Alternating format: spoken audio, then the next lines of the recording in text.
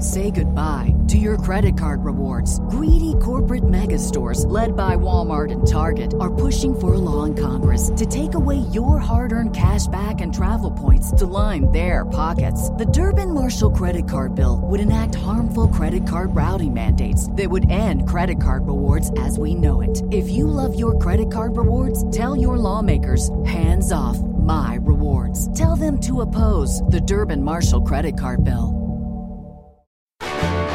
If your roof starts to leak or your floor's really squeak, you live in a money pit. Money pit. If your basement needs a pump or your place looks like a dump, you live in a money pit. Money pit.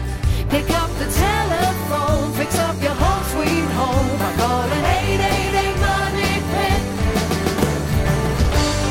Pit. The Money Pit is brought to you by Click Studios. Now, here are Tom and Leslie. Coast to coast and floorboards to shingles, this is the Money Pit Home Improvement Radio Show. I'm Tom Kreitler. And I'm Leslie Segretti. And we are here for you to give you help with your home improvement endeavors. Whatever's going on in your Money Pit, give us a call right now at 1-888-MONEY-PIT. Hey, do you want to make it more energy efficient, more comfortable? Got a decor project in mind? Thinking of picking up the paintbrush or redoing your kitchen? All great questions. Let's talk about it on today's show. 888-666-3974. Coming up, speaking of kitchen design, you know, one of the questions you have to wrestle with when you're doing that project is the counter material and counter height. We're going to have some tips on some design options for kitchen counters that you might find pretty interesting if that's a project on your to-do list. And also head this hour, if you're thinking about taking on a tiling project, you know, the most important part of that project isn't the tile. It's what goes under the tile to make sure that it lasts. Tommy Silva from This Old House is stopping by with tips on that project. And if painting is on your to-do list, the hardest part of the paint project is not the prep or the paint. It's picking the color, right? Well, we've got some cool ideas for helping you simplify that part of the project. But give us a call right now with your home improvement project question at 1-888-MONEY-PIT. 888-666-3974. Gail in Ontario is on the line. How can we help you today? We just had a high-efficiency energy furnace and central air installed in our house, and I have a ranch-style house, crawl space. It's all insulated. And they installed the furnace in the laundry room, and they've got the condensate pipes from the furnace and the central air dripping into a bucket into the ground of the crawl space, and there's limestone in the bucket.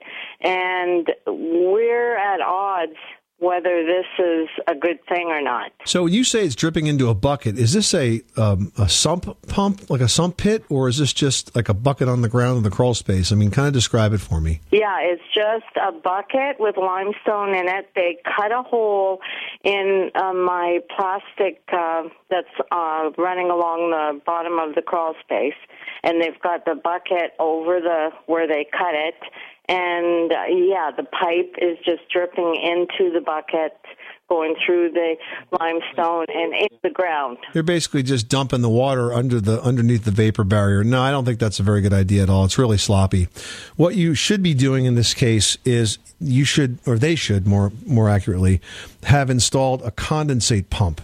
Now, a condensate pump's a small pump and sits near the furnace and near the air handler, and then the moisture goes into that pump, and once it fills up, a float starts the pump up and then pumps that condensate up through usually a clear plastic tube or a small pipe and then outside. So you basically run it outside your house the same way you might discharge your gutter. Like, for example, in my house, I have a condensate pump that discharges into the same splash block as my gutter downspout and takes that water outside. I don't like the idea at all of just dumping it into the crawl space soil, which is essentially what they're doing here. Yeah, I'll tell them that. Yeah, like it was really bothering us because we didn't think it was a good thing because I'm thinking all that water going under there, it's defeating the purpose of insulating the crawl space. Yeah, no, your intuition is spot on, okay? So you call that Ontario, Canada contractor back and get him to fix that, okay? And thank you so much for calling me. You're very welcome. Good luck with that project.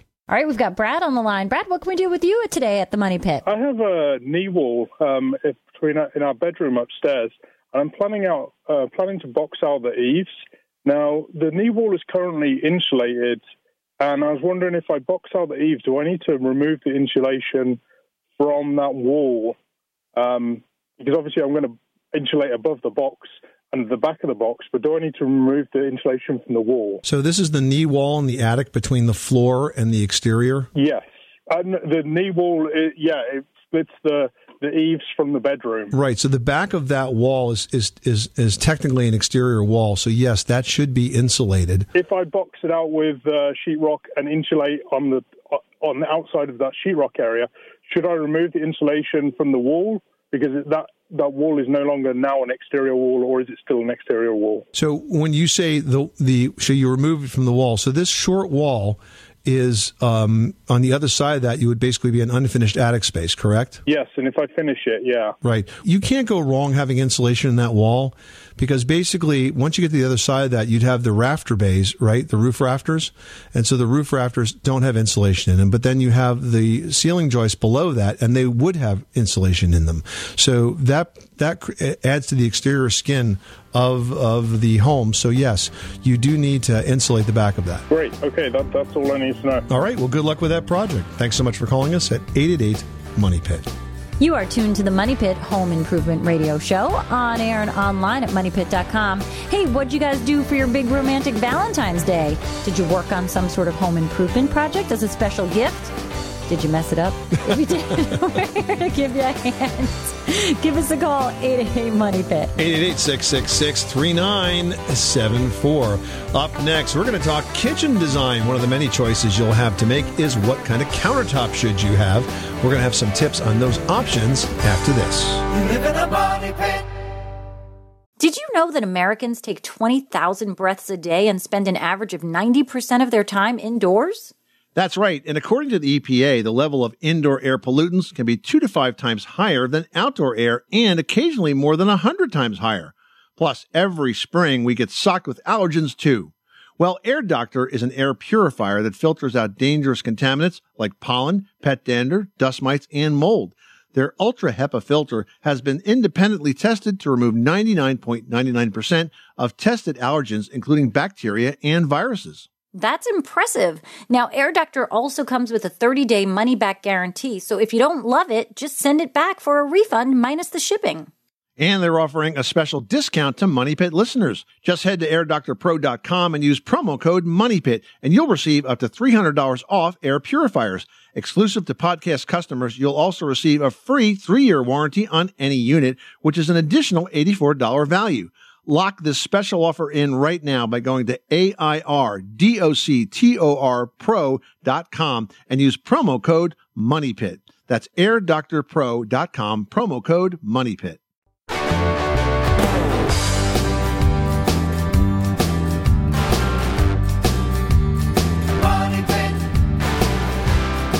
Today's Money Pit is presented by Icynene Spray Foam Insulation, an effective one-step insulation product that insulates, air seals, and reduces drafts that can save as much as 40% on your heating and cooling bills. Learn more about Icynene Spray Foam Insulation today by visiting icynene.com. Making good homes better. Welcome back to the Money Pit Home Improvement Radio Show. I'm Tom Kreitler. And I'm Leslie Segretti. And Leslie, isn't this about the time when schools start taking their winter breaks? Oh, for sure. And we are looking forward to it. Everybody gets like a week off. Yeah, well, you know what else winter break means? Plumbing disasters, right? Oh, for sure. When you're away. A lot of people go away this time, and I don't think they take the proper precautions or any of the steps necessary to make sure that the house stays well. Yeah, so very simple thing to do there is to turn off your main water valve if you're going away for an extended vacation or, frankly, even a long weekend. Because if your main water valve is off and you do get a pipe that freezes and breaks or just leaks for some other reason, all the water that's going to come out of that is only what's in the pipe. You're not going to have this, complete gusher to come back to where maybe your whole lower level is flooded with water. So turn the main water valve off before you take your winter break. I think the other thing to keep in mind, guys, is while you're out of town, other people may be noticing you're out of town. So make sure you cancel your newspaper, have somebody bring your packages inside, have some lighting on different timers, even put a TV or two on timers. If it looks like the house is busy, the chances of somebody, taking over your home while you're away are very less likely than they would be. We're going to get busy right now with some answers to your questions at 1-888-MONEY-PIT. Mayor in New Jersey, you've got the Money Pit. How can we help you today? Moved into a house about a year ago. It was built in 2007, and all the windows, they say on the windows Andersen windows, I don't know which type they are, and all the windows only open very little until they get stuck. And then if you try to open it, it gets so stuck that I can't even close it. Well, I'll tell you what, the fact that you have Andersen windows tells me that I seriously doubt there's anything wrong with the window itself. I suspect what happened here, Mayor, is there's a problem with the installation. And if the jambs, which is the side pieces that the windows slide up and down on, if they were installed wrong so that there's pressure pushing them inward, that can cause the condition that you're describing. I'll tell you one way that often happens. Sometimes installers will use a spray foam insulation, like the kind that's polyurethane that expands and gets really, really hard. Something as simple as that can bend those jambs in and make it hard to open the windows. But I think what you've got here is definitely an installation problem and not a problem with that window. So to try to get to the bottom of it, you're going to have to probably open up the trim on that window from either the outside or the inside to make sure the window was installed correctly. If it's too tight in that opening, or if there's insulation pressing on it, or if there are shims there that were put in too aggressively and bent those jambs inward, that would cause the condition that you're describing. I mean, the good news is that an Andersen window is a very good window. So that's why I suspect this has nothing to do with the window and has more to do with the way they were installed. Okay, thank you very much. All right, Meyer, good luck with that project. Thanks so much for calling us at 888-MONEY-PIT. Naomi in Florida is on the line with a question about solar panels. How can we help you today? Well, I was wondering if I should change the shingles, get new shingles before I put the panels on. We've had them about 10 years now, and I didn't know where to replace them first, or just go ahead and put the solar panels up there. And will it be saving a lot of energy for electric, Okay, well, to the first question, if your roof is, if your roof's going to need to be replaced in the next few years, I'd probably replace it before I put the solar array on there. If you think you got another 10, 15 years out of that roof based on its condition, and you might want to have it inspected by someone independent of a roofer, by the way, because a roofer is always going to tell you new roof. But you could have it inspected by somebody you trust. And if it seems like it's going to be durable enough, then sure, go ahead and put the solar panels on top of that. Now, in terms of whether or not the solar panels are going to help you save money or not, I mean, there's a lot of ends to that economic question. Depends on whether you're buying them or you're renting them, how long you have them. Are you leasing them from the solar company? There's a lot of different economic factors. I would just say that there's too many for me to sort out for you on the radio, but to look very carefully at what the expense is of having these installed and look at the different options, because there's as many ways to get solar on your home today as you can imagine. So just proceed carefully. Work with somebody who maybe has had a good history of doing this for your neighbors, and demand that they give you references. And then do something that most people don't do. Actually call those references. And I know it can be uncomfortable to call people you don't know, but do it. Call and say, listen, I'm Naomi, and I got your name from this solar company. They listed you as a reference. I'm just wondering what your experience has been, and ask questions like, how long have you had the system? Have you noticed a savings in your energy bill? Did they do any damage to the property? What was it like working with them? Did they show up on time? Did they keep their appointments? Did you have any repairs that were necessary after it was installed? Ask those tough questions. And I'll tell you, if you do that carefully, the cream's going to rise to the top, and you're going to find the right company to do this project with. Okay. Thank you very much. Good luck. Thanks so much for calling us at 888-MONEY-PIT. Well, if you're thinking about a kitchen remodeling project for your home, one of the many decisions that you're going to have to make has to do with the countertops, and specifically countertop height. You're probably thinking, wait, you can decide that? Yes, you can decide that. So here are a couple of tips to help, and they're presented by clickstudios.com. First of all, the standard countertop height is 36 inches, but building in a range of comfortable working heights really does make a lot of sense. For example, you can include a surface that's 28 to 32 inches high, because that'll be a great area for your kids to work, and it really gives your kids the opportunity to help at a comfortable height.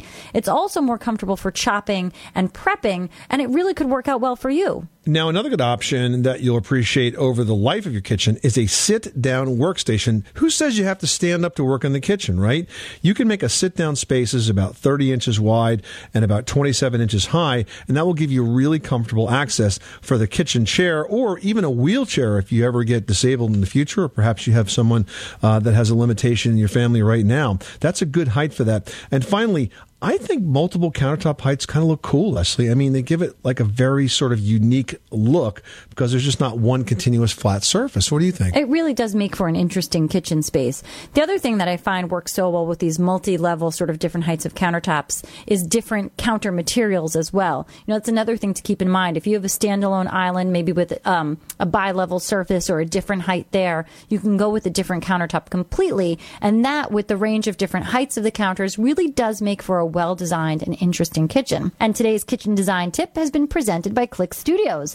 If you'd like more design ideas just like this, head to clickstudios.com/free and download the Kitchen Cabinet Design Guide, which was written by none other than the editors at This Old House. It's full of fantastic design ideas, and it's really going to help you understand cabinet construction, features, and styles, as well as what to look for when you're comparing cabinetry brands. It's available free at clickstudios.com/free. That's clickstudios.com/free. And while you're there, you can also sign up for their free, no obligation cabinet design service. Again, that's at clickstudios.com/free. And Click is spelled CLIQ Studios with an S, CLIQ Studios.com/free. Scott and George is on the line with a question about an attic fan. How can we help you today? Well, I have a house that has a ridge vent in it, and the temperature in the attic gets to be somewhere around 115 to 120 degrees during the summer, and it gets pretty warm. So to help with some of the insulation and some of the heating, the heat up there in the attic, I want to put in maybe a attic ventilator to help assist with the removal of some of that heat, more airflow up there. But my concern is if I do that with a ridge vent, am I going to be pulling air from the outside in through the ridge vent into the attic, only to be evacuated again by the power ventilator? And generally, you're going to, that's exactly what's going to happen. And then you'll be also pulling, whatever conditioned air from whatever leaks or spaces you have within the house into the attic space and then back out. So you're kind of not achieving what you want to achieve there. However, you've got the ridge vent. Do you have soffit vents in play at your house? Soffit, yes, I do. I do have soffits, yes. And they're not blocked by any insulation, or? No, I've checked. I've checked most of that. In some of the areas, I had to push the insulation down just to be sure there was a clear path. So I would say overall probably maybe 95% of it is unobstructed. It sounds like you're doing the right things. When was your house built, Scott? How old is it? The house is about 10 years old now. It sits out, there's no trees, there's no shade or anything in the area. And, of course, South Georgia in the summers we get, 100, 110 degrees. So because the thing is, even though it's getting hot in that attic space, it is at ambient temperature, so that's kind of, you're not going to get it much cooler than that. If you've got unobstructed soffit vents, you've got good soffit ventilation on both sides of the house, you have a really good ridge vent. Now, sometimes I see ridge vents that are not very open. They're like, especially the kind that I see that are corrugated looking like. They don't let enough air out. So, it might be worth looking at the type of ridge vent that you have. The CertainTeed ridge vents, the company's called AirVent, or the brand's called AirVent. I think it's airvent.com. You'll see that they have these metal ridge vents that have like a folded edge on one side of it. That actually depressurizes the ridge and makes it more efficient in terms of pulling air out of it. So you may not be getting as much air out of that ridge vent as you would like to. Do you have gable vents on the end walls as well? Yes, actually I do. So that, if the ridge vent and the soffit vent are set up correctly, you actually don't need those gable vents. They actually can tend to make that structure inefficient because it kind of messes with the airflow. So I would look at the ridge vent that I have and make sure I'm getting plenty of air that is exhausting out of that. But as Leslie said, putting an attic fan next to that is going to be like a dog chasing its tail. You're not really going to be very efficient, and it could pull up air-conditioned air from your house and actually raise the cooling bill. Okay.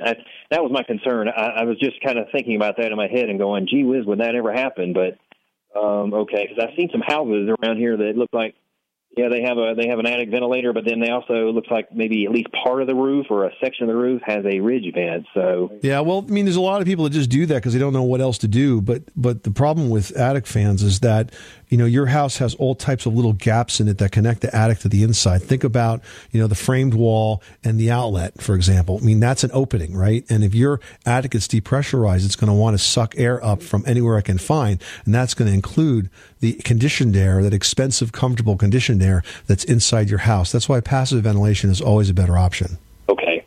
So probably a CertainTeed would be a good brand or a good type of ridge vent. Yeah, take a look at airvent.com and look at the one that's called a multi-pitch filter vent. It's a metal vent, ridge vent that sits on top of your roof, and it has an airfoil to the side of it. And I know that airfoil speeds up the depressurization and makes it much more effective. Okay, so a multi-vent, okay. It's called a multi-pitch filter vent, and it's in the ridge vent section. It's okay, I'll do that. Good. All right, thanks so much for calling the Money Pit. Hey, if your home has tiled bathroom walls and floors, letting the water get behind those surfaces can lead to a host of rot and mold problems. We're going to have tips on how to make tiles watertight next. Hi, I'm Kevin O'Connor, host of This Old House on PBS. From floorboards to shingles, you're tuned to the Money Pit Home Improvement Radio Show with Tom and Leslie. On the Money Pit Radio Show, pick up the telephone, fix up your home sweet home by calling 888-MONEY-PIT. Everyone should know that drinking water is important to staying hydrated and healthy.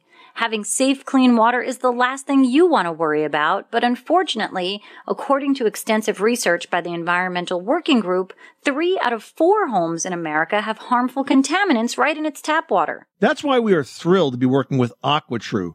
AquaTrue purifiers use a 4-stage reverse osmosis purification process, and their countertop purifiers work with no installation or plumbing.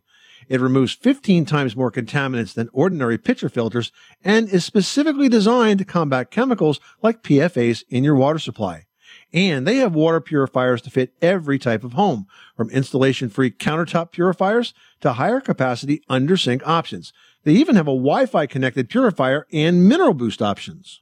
And its proprietary purification technology is independently tested by IAPMO to NSF and ANSI standards to remove over 80 of the most harmful contaminants, including chlorine, fluoride, arsenic, PFAS known as forever chemicals, nitrate, and many more. I can truly taste the difference when I compare it with my old water filter.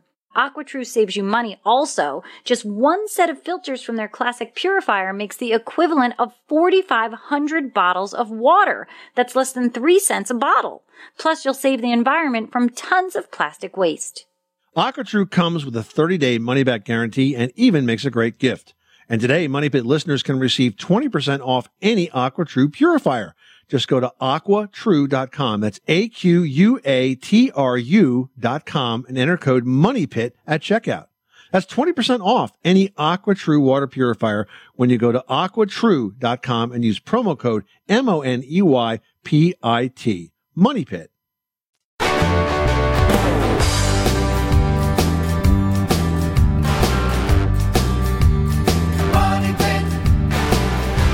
The Money Pit is presented by Home Advisor.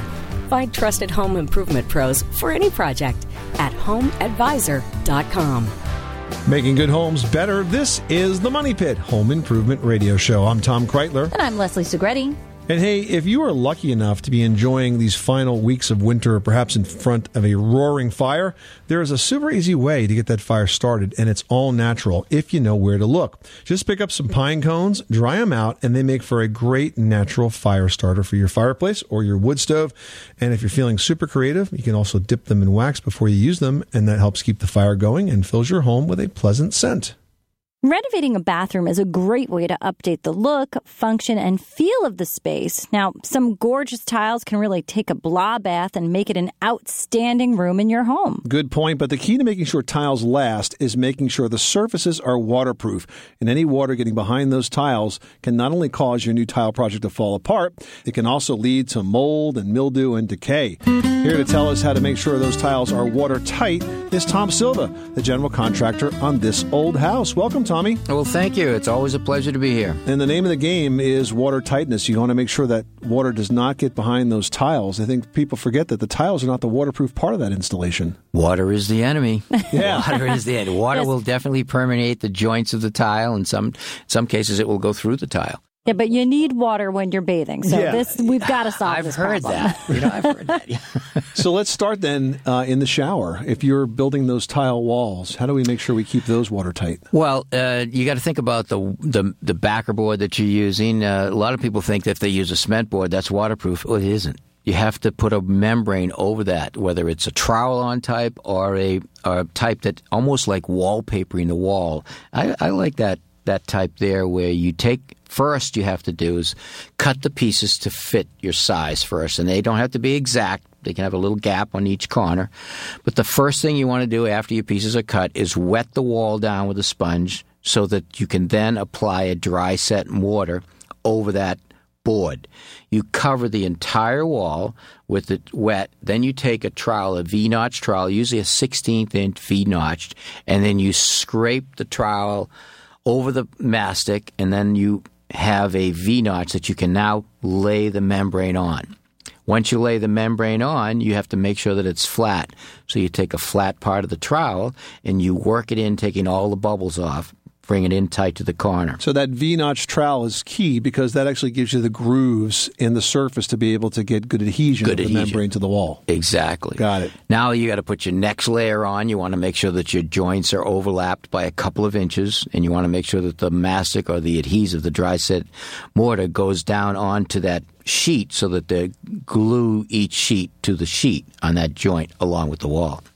Once it's on the wall and everything's flat and you've got your corners that have a little bit of a crack in it, there's a strip that you buy that comes with the kit, and you can now put your mastic into the corner, and then you put your, just like taping joint compound, but you're only going to use this spun fabric that is basically waterproof. You put it right over the corner, then you work it all the bubbles out, make it flat, and then put your floor on.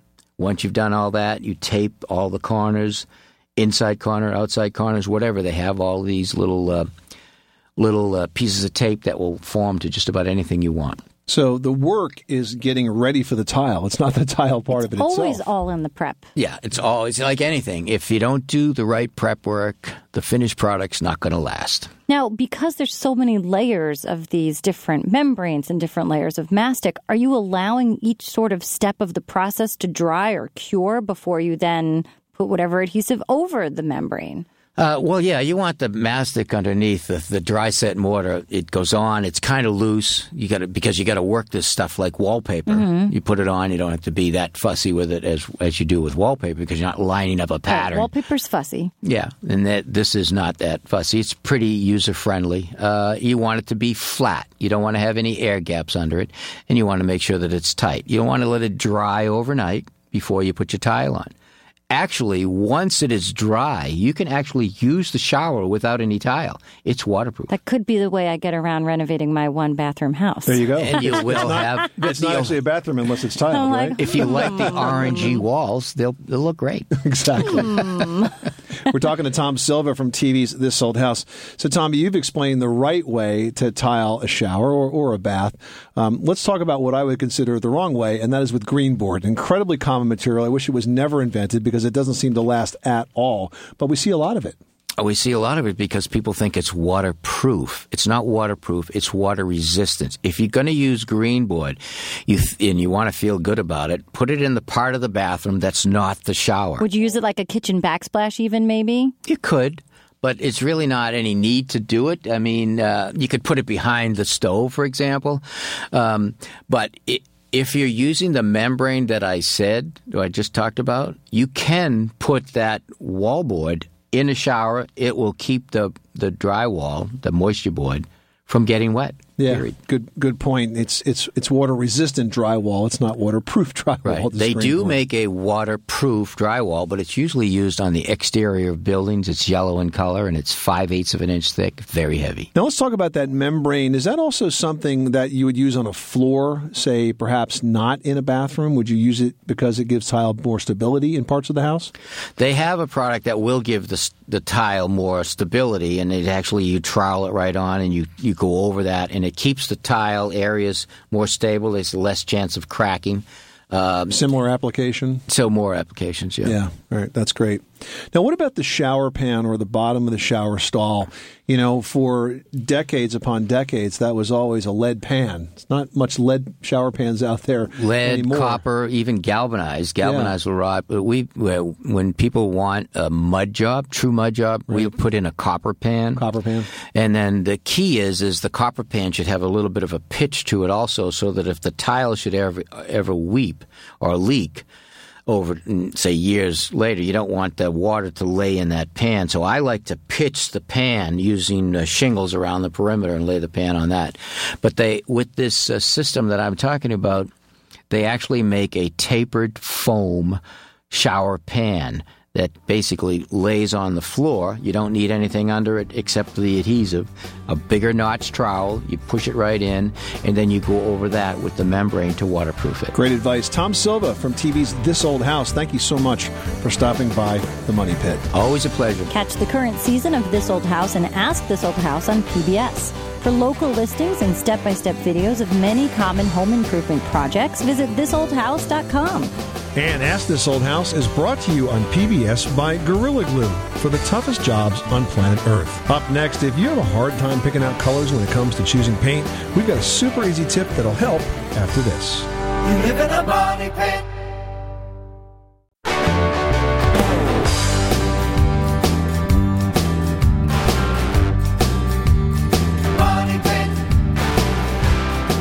Where home solutions live, this is the Money Pit Home Improvement Radio Show. I'm Tom Kreitler. And I'm Leslie Segretti. And we would love to talk with you about your home improvement projects, so look around the house. We know there's something, maybe more than one thing, on your to-do list. And if it's not on yours, perhaps it's on the to-do list of your significant others. Wouldn't it be nice if you helped out by picking up the phone and calling us for the answer as to how to get that job done? We'll give you some ideas to get it done once, get it done right, and then you won't have to deal with it for a very long time. The number again is 1-888-MONEY-PIT. Well, when it comes to painting, for some, the hardest part of the project isn't the prep or even the painting. You know what it is? It's picking colors. If that's you, we've got a tip for a really easy way to get the color just right. Oh, for sure. I would say the first thing that people say to me, even if they don't recognize me from my TV shows or they just know that I work in this genre of work, the first thing is, can you help me pick a paint color for whatever it is that I'm working on? Sure. You know, paint is such a strongly personal preference, and I can suggest colors that I think would work well with the space, but your opinion and my opinion could vary greatly. So I think it's very important for people to understand that there's a couple of things that you need to work off of within your space in choosing those colors. Maybe it's a print in a pillow. Maybe it's a small fabric, you know, a small print in that fabric that you can pull a color out of, or a color out of a rug pattern, something like that. Or even a contrasting color to, you know, your sofa fabric. There's all these different things that you can work off of to select a color, but once you kind of land in the color palette that you're searching through, forget about those little color chips that you see at the home center or the hardware store. It's really impossible to envision what that's going to look like in your entire space, and paint colors in the store are affected by the lights in the store, and of course even the lighting in your own home. It's really just too small of a sample to know how it's going to work on your walls. So instead, narrow down your color choices. You know, you can work off of those small chips, but then kind of determine maybe 3, 4 colors. Try not to overwhelm yourself with too many options. And then you can actually buy a sample of each. You know, some of the home centers will even sell like a couple of ounces, a very tiny one. You don't even have to go up to a quart. But you can, you know, that's a $9 investment a quart. But some of them will sell small little few ounce sample jars. Then paint a 2-foot square on your wall in your home, in the room you want to work on, and put them near each other, you know, all the different colors you're looking on. And then watch those colors over the next few days. I mean, you're going to see that as the daylight transitions into nighttime and the lighting comes on in your rooms, you're going to see those paint colors really do take on a life of their own, and you'll see that they'll change how they look throughout the day. That will help you make a better choice without painting an entire room and then being very surprised when that gray you picked looks beautifully gray in the morning, but then in the evening takes on a lavender issue, which is awesome if you know it's coming. So just if that take was the part time. of the plan. Yeah, exactly. If you knew it was going to happen and you're okay with that. So, you know, really just take the time, invest in some more samples, and then you'll really be thrilled. Good advice. This is the Money Pit Home Improvement Radio Show. Give us a call right now for some advice on your next home improvement project. Terry in Ohio's on the line and dealing with a stinky hot water smell. Terry, does it smell like rotten eggs? It's only happening in one bathroom. My husband replaced our electric hot water heater 2 years ago with a gas. It actually has been happening almost since that switch occurred. But the smell is only in the upstairs bathroom.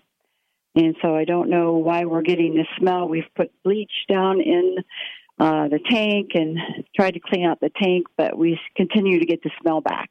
When you say the tank, you're putting bleach in the water heater itself? It's very diluted, just a little bit. Yeah. Okay, well, a couple of things. First of all, if the water smells throughout the entire house, then that's usually caused by a problem with the anode rod in the water heater itself. But since it's only 2 years old, I'm thinking that that's probably not the case. It's more likely a problem with biogas, and that could simply be something in the drain in that particular bathroom that's causing this issue, because you'll get these microbes that will grow inside the drain, and they can really smell terribly.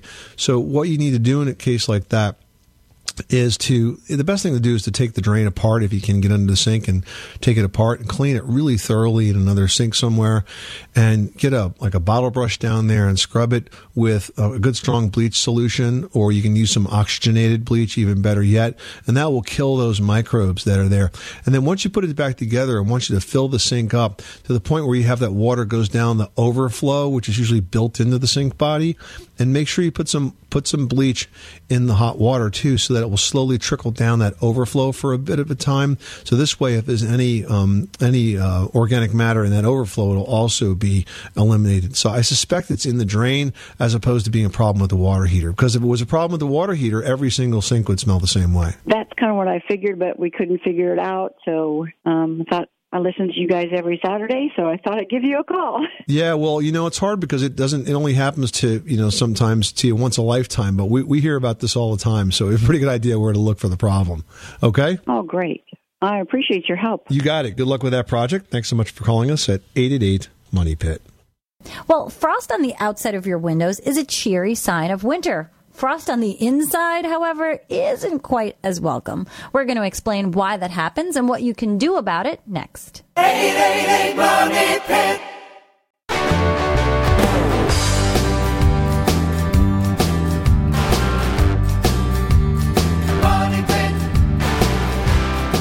Making good homes better. This is the Money Pit Home Improvement Radio Show. I'm Tom Kreitler. And I'm Leslie Segretti. Hey, in the new year, are you guys working on a big project? Well, it might be such a big project that you're wondering where you're going to start to need the advice of an architect, or is it just better to play along directly with the builder? That's a great question, and it's one we hear a lot because it is tempting just to work just with the builder on everything, including the design. But my personal preference is always to use a separate design professional. Here's why. I'd rather hash out all of the issues about my project, all the materials I'm going to choose, whether or not we're going to move walls, add windows, add doors, hash all of that out with a design professional. And then once I'm really satisfied with the design, then and only then would I go to try to hire a builder or a remodeler, because this way the contractors are all going to be bidding apples to apples because the design is pretty much locked down. If you work directly just with one remodeler or with one builder, you make changes. It's kind of hard to stop that project creep, which can add expenses to the job. And sometimes you can ask for something and they go, sure, but you don't know it just added $10,000 to the project. That kind of thing can all be avoided if you work with a design professional up front. So I think sometimes people are hesitant to spend a little money on that, but I do think it's a terrific idea. I mean, it's the best investment that you can make towards your projects. The other thing is that while builders will know things about codes and permits, an architect is really going to know about what your village or your town or your municipality, whatever it is, demands. And there could be variances. There could be certain paperwork that needs to be applied for that a builder might not know about. And then you could end up in a heap of trouble. So it just makes more sense to go with a pro, an architect who knows your area where you live in, so they know really how to deal with the building department. And that's going to save you a ton of time and a ton of headache throughout the whole process. Absolutely. All right, let's get to the posts that came into our blog this week. First up from Alan in Pennsylvania. All right, Alan writes, my replacement windows are about 10 years old. I noticed that they freeze or frost up about a half an inch on the bottom of the top window. Every year, the area seems to get a little bit bigger. Is there a moisture problem or a window problem or no problem at all. Boy, I tell you what, frost on the outside of your window is really nice and pleasant and a cheery sign of the season, but inside, it's trouble with your windows, as you've discovered, Al. And the reason this is happening is because the windows and probably the thermal panes have lost all of their insulating ability. And so what's going on is that the window is so cold that the warm, moist air that naturally accumulates inside your house is condensing on that glass, probably dripping down and then turning to icicles at the bottom. And there's not an easy fix for this. I mean, you do need new windows. That's pretty clear, because if this is happening, you're also losing a lot of energy. I mean, that's just one small sign of the fact that these things are not efficient. And if that's going on in that one window, I mean, I'm sure the other windows are not too far behind. So this may be a project you're going to have to think about taking on in the coming year. And you know what? You don't have to do the whole house at once. With replacement windows, you can do, say, one side a year or a couple sides of the house of the year and just kind of get it done over the next few years. And I think we're still in a time frame where, well, not for last year's taxes, but what you can do is you can determine if there are any sort of incentives that would give you the benefit of having a more energy efficient window, maybe even some rebates. There's some steps that you can take to look and see what's being offered in your area and find out the right paperwork and find out the windows that would go along with that. And that would help you determine if, what you get back from the government at the end of next year's fiscal year would work out well for you. And you know what? Alan may not even know how uncomfortable he is right now because he's used to the temperature, he's used to the energy bills. And once it's fixed, it's going to be a much more comfortable house. Good point. This is the Money Pit Home Improvement Radio Show. Thank you so much for spending this hour with us. We hope we've given you some tips and advice and ideas that will inspire your next home improvement project. We've got great resources online at MoneyPit.com where you can also subscribe to the Money Pits podcast. I'm Tom Kreitler. And I'm Leslie Segretti. Remember, you can do it yourself, but you don't have to do it alone.